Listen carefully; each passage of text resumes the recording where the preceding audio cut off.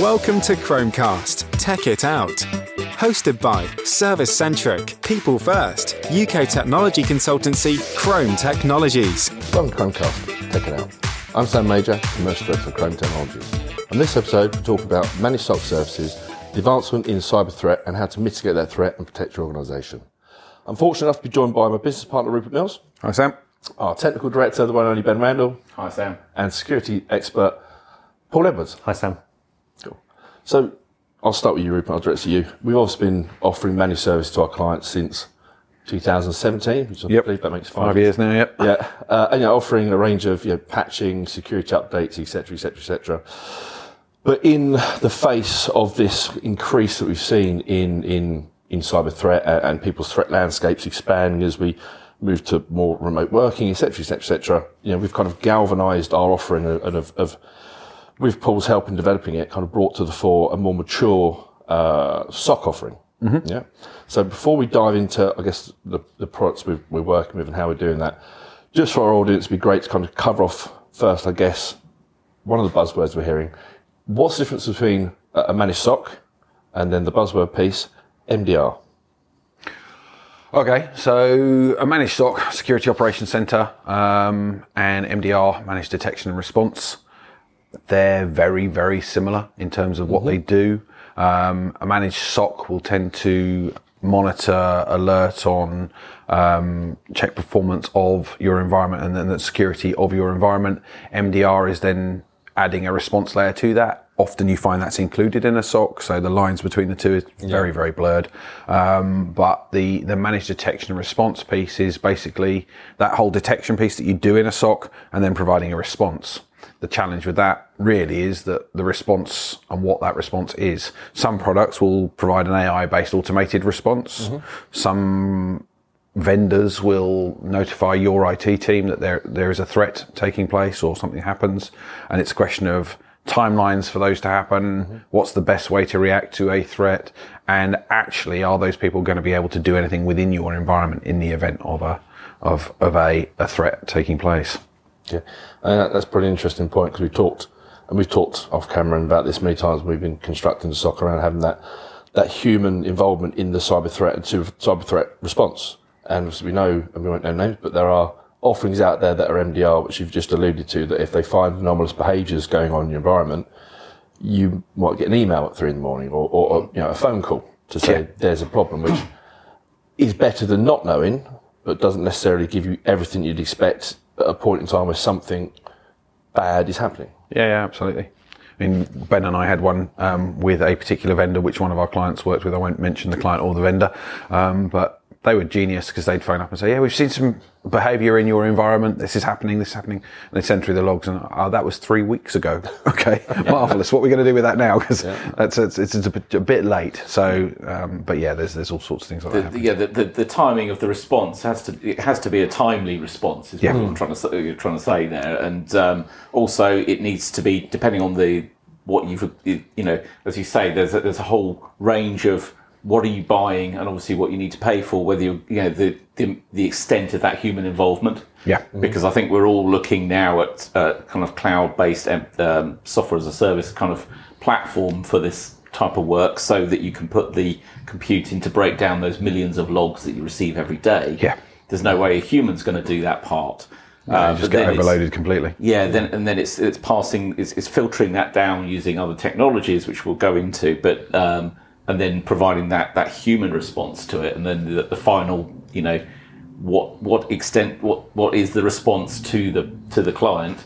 Yeah. Is it going to be a phone call? Is it going to be an email? Or is it going to be actually stepping in and working on the system to try and resolve the issue? Yeah, and I think the important thing is actually it can be a blend of all of those. It can be threshold based to say, okay, if it's something like this, then no one wants to be woken up at 2 o'clock in the morning. If it's hitting this level, then you can let the AI deal with it. If it's hitting this level, then you need to be waking yourself up and dealing with it, or waking the client up, or whatever it might be. And those sorts of things need to be dealt with immediately. And so you've got differing levels of threat and different levels of protection there. That the tooling is one thing, but actually having the business process in place to deal with it is just as important. Yeah. Okay. just kind of, I guess, going back to your point there, and we can get into some of the deeper level, but what I hear from this is the level of alerting that some of these tools kick out, and the fact that some people very successfully have built their own SOC. Some people have invested in tools, kind of partly taken that step, and then get a barrage of alerts. And you get that, we've talked about monitoring tools before, and you get that red light fatigue, where it's almost too much to deal with, so it just doesn't get dealt with. And there's obviously an obvious danger there of, and clearly as an MSSP, we're talking about outsourcing that and leaning on someone like us to take that pressure off. But it's a real pressure, right? There's a lot, these tools can kick out a hell of a lot of noise. Yeah. That thresholding point that we were talking about just a minute ago is, okay, if you get 100,000 alerts in a day, how are you going to deal with that? If actually 100,000 of those alerts have got a severity of, let's say, 2 out of 100, and 2 of them are 98 out of 100, you need to be able to pick the noise out of that and say, those are the 2 I need to respond to. So the tooling and the correct automation within the tooling is vitally important to deal with that. But then having the people dealing with that bit at the very top, because often the tooling will point something out, but you need to be able to say, now someone needs to deal with that. And quite often looking at the threats and saying that one ties to this one over here. So we're seeing the same activity in 2 locations, or we're seeing 2 pieces of activity in 2 different areas of our environment that tie together.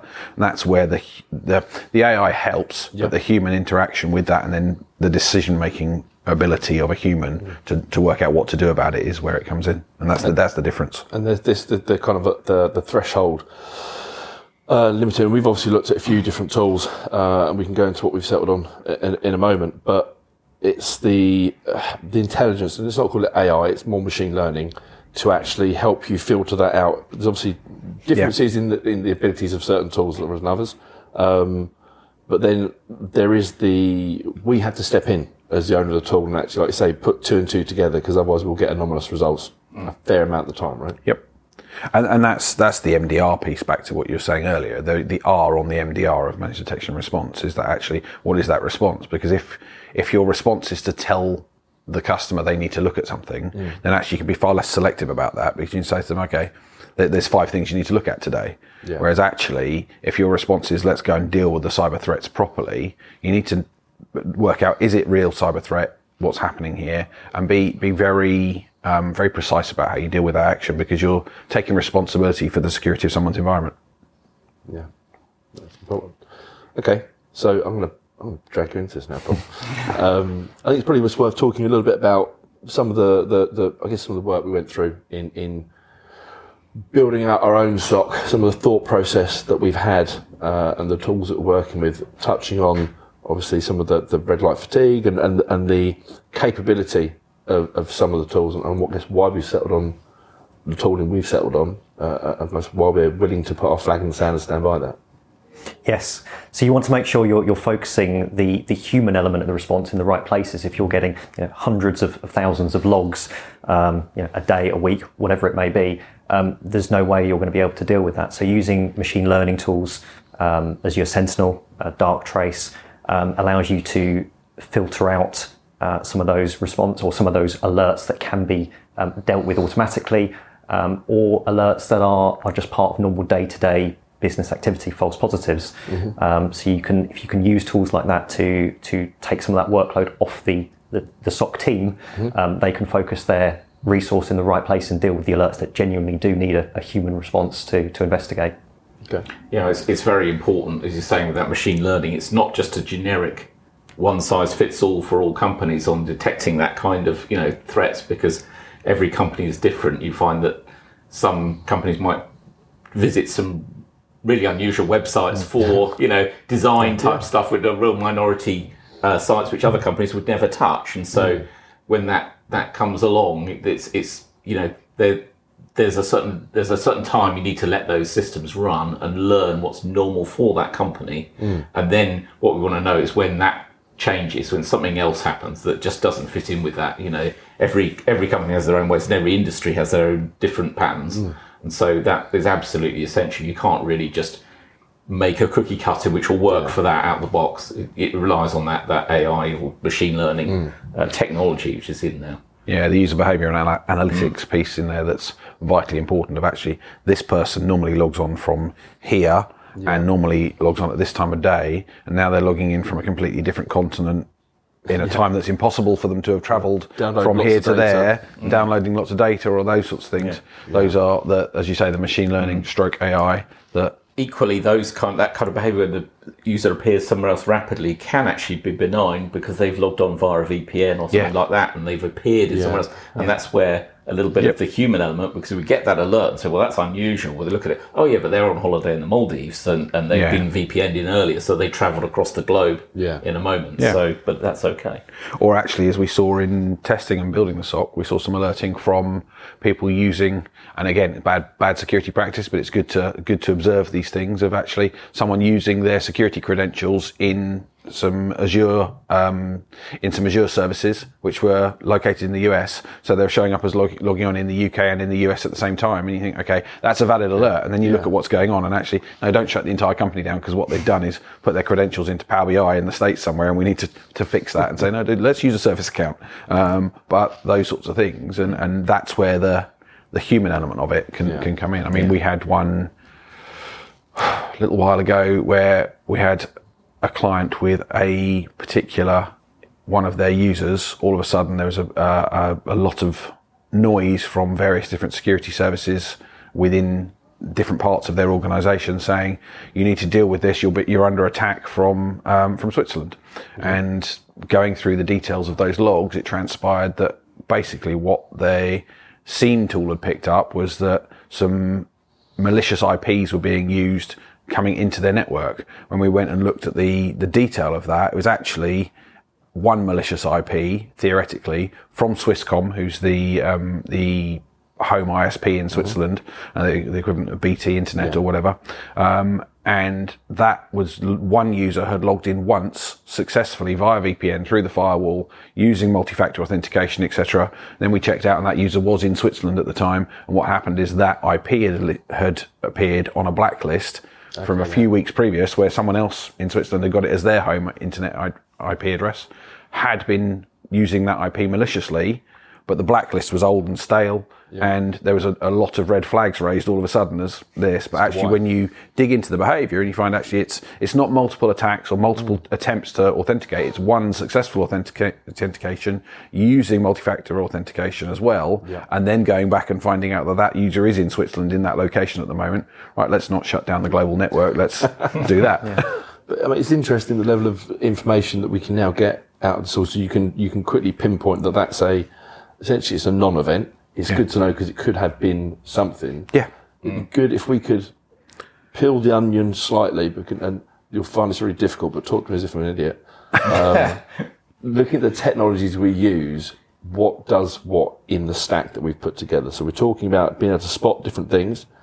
You mentioned, we use Darktrace as our machine learning element of our solution, and Sentinel, etc., etc. It'd be good just to talk about how we use that, what each part is doing, and then how do we take feeds from our clients and make sense of that for them. Sure. I think before we dive into that, I think it's important to say, so the SOC service is going to use Darktrace as a investigatory tool or an analysis tool, as a protection tool as well.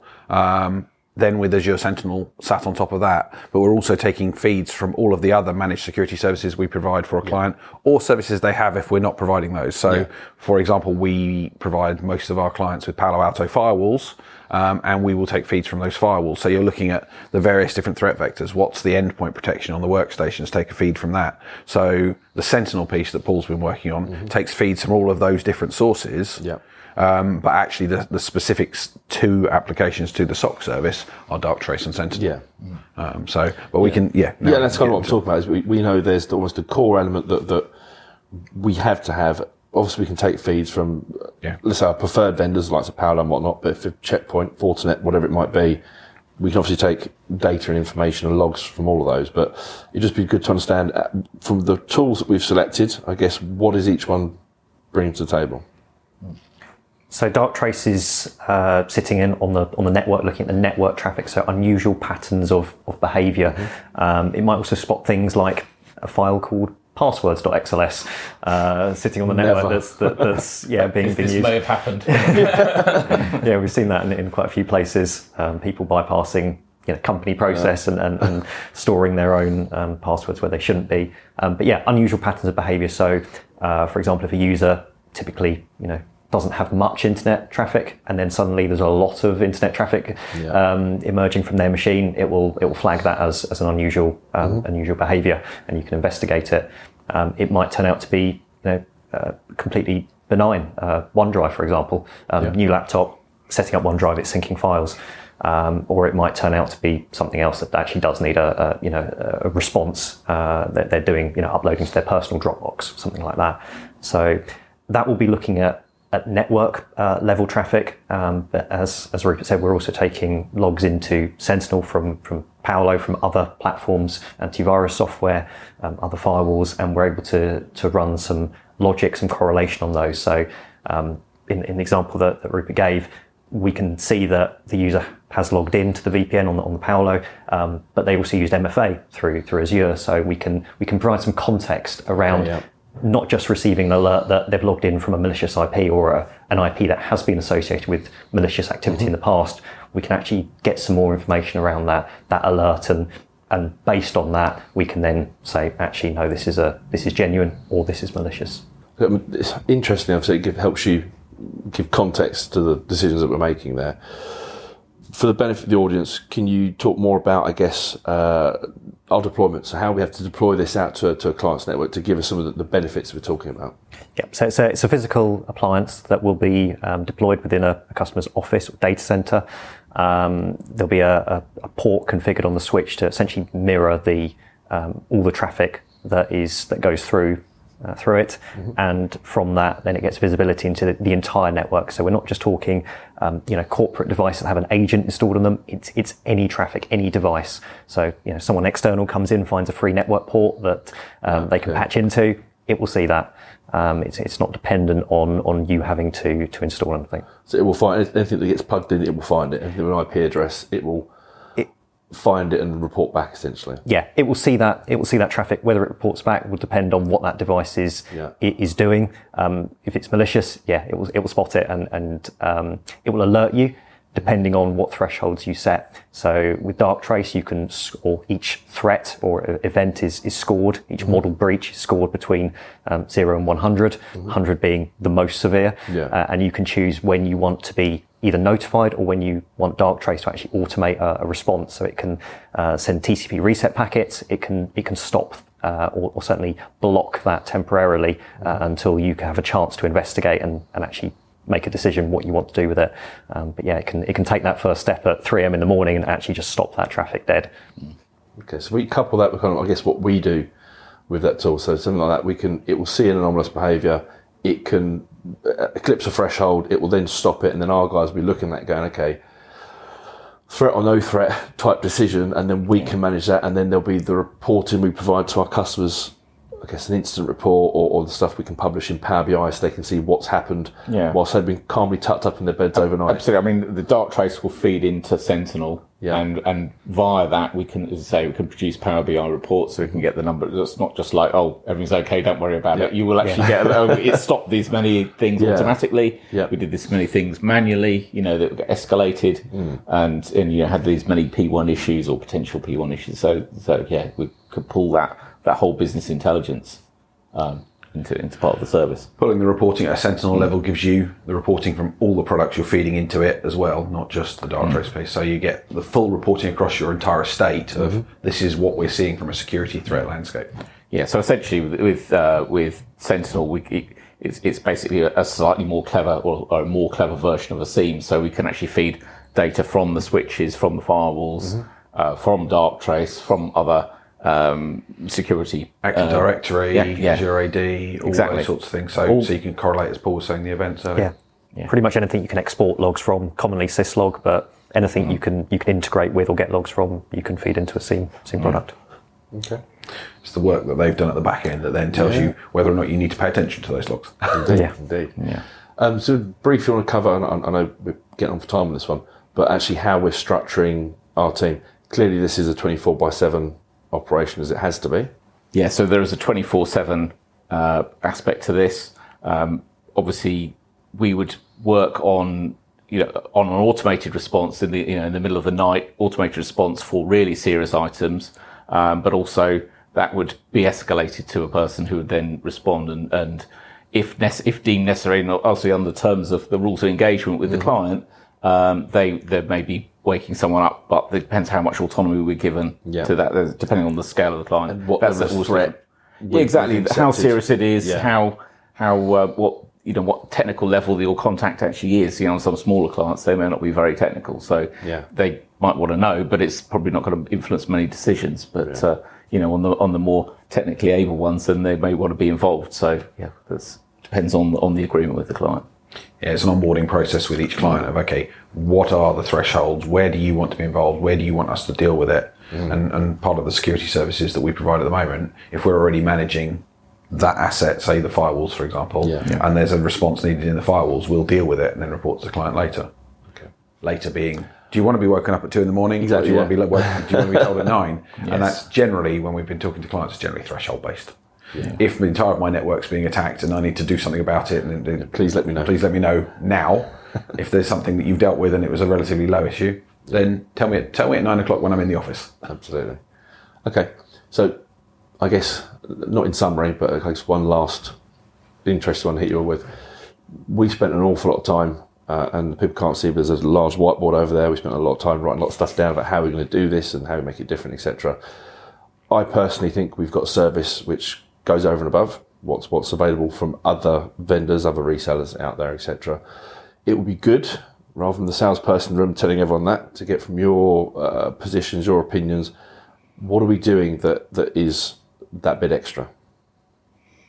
So we can respond, essentially. If we manage the firewalls, we can log on to those, we can interpret the logs, we can change the policies if the client allows us to remediate whatever the threat is. It's not just a call, it's not just an email at 3 a.m. in the morning saying you've got a problem. It might be, if they want that, but it might also be a call at 9 a.m. saying, hey, this happened in the night, we dealt with it, it's resolved. It's that human response beyond just an automated machine learning system responding to something and stopping something. It's the escalation to an actual qualified senior tech who understands what that means and is able to filter that final human element, and then to actually remediate rather than just respond in terms of notification. Yeah. The remediation piece is the key differentiator for us. Is there are a bunch of people out there who will do the manual response as well, and they'll go and triage it and look at it and come back to the customer and say, you have something to deal with here. But we have a number of customers who have that sort of service who are getting fatigued with it and saying, actually, I get this and there's one of me and I have to deal with it at whatever hour of the night it is or whatever, or there's 3 people in my team and we don't have the capacity to deal with this. And the remediation piece of being able to say, something happened, and either by AI we remediated it or dealt with it and shut it down immediately. So your people coming in to attack you with some sort of ransomware attack, it was shut down straight away. Or alternatively, actually this was something that needed a bit more analysis, such as people in Switzerland, but we did that analysis for you and we're able to make an educated decision based on the agreed thresholds of response with you guys. And by, as you said, someone qualified and experienced enough to make those decisions. The idea being really, I think that an IT manager who's buying this service will be able to actually sleep at night. Yeah. That's the end game, really, isn't it? Yeah, absolutely. There you go. And the bit you touched on, I think, is the most important piece. As all this, the cyber threats get more sophisticated, intelligent, etc., it's that time piece. It's how quickly, if something happens, that we respond to that and actually deal with it right then, not a few hours later, because an awful lot of damage can happen. Yeah, not on Monday after it's been attacking you all weekend. Yeah, or 3 weeks. Absolutely. By the way. Perfect. Well, thank you guys. Really appreciate it. It's very interesting. You're welcome. Thank you for having me. And thank you for joining us in this episode of Chromecast. Take it out. If you'd like us to cover in future episodes, then please leave that in the comment section below. And like, subscribe and share, and join us again on Chromecast. Take it out. We hope you have enjoyed this episode. For more information or to speak to Chrome, visit www.chrome.co.uk, spelled Krome. That's chrome.co.uk.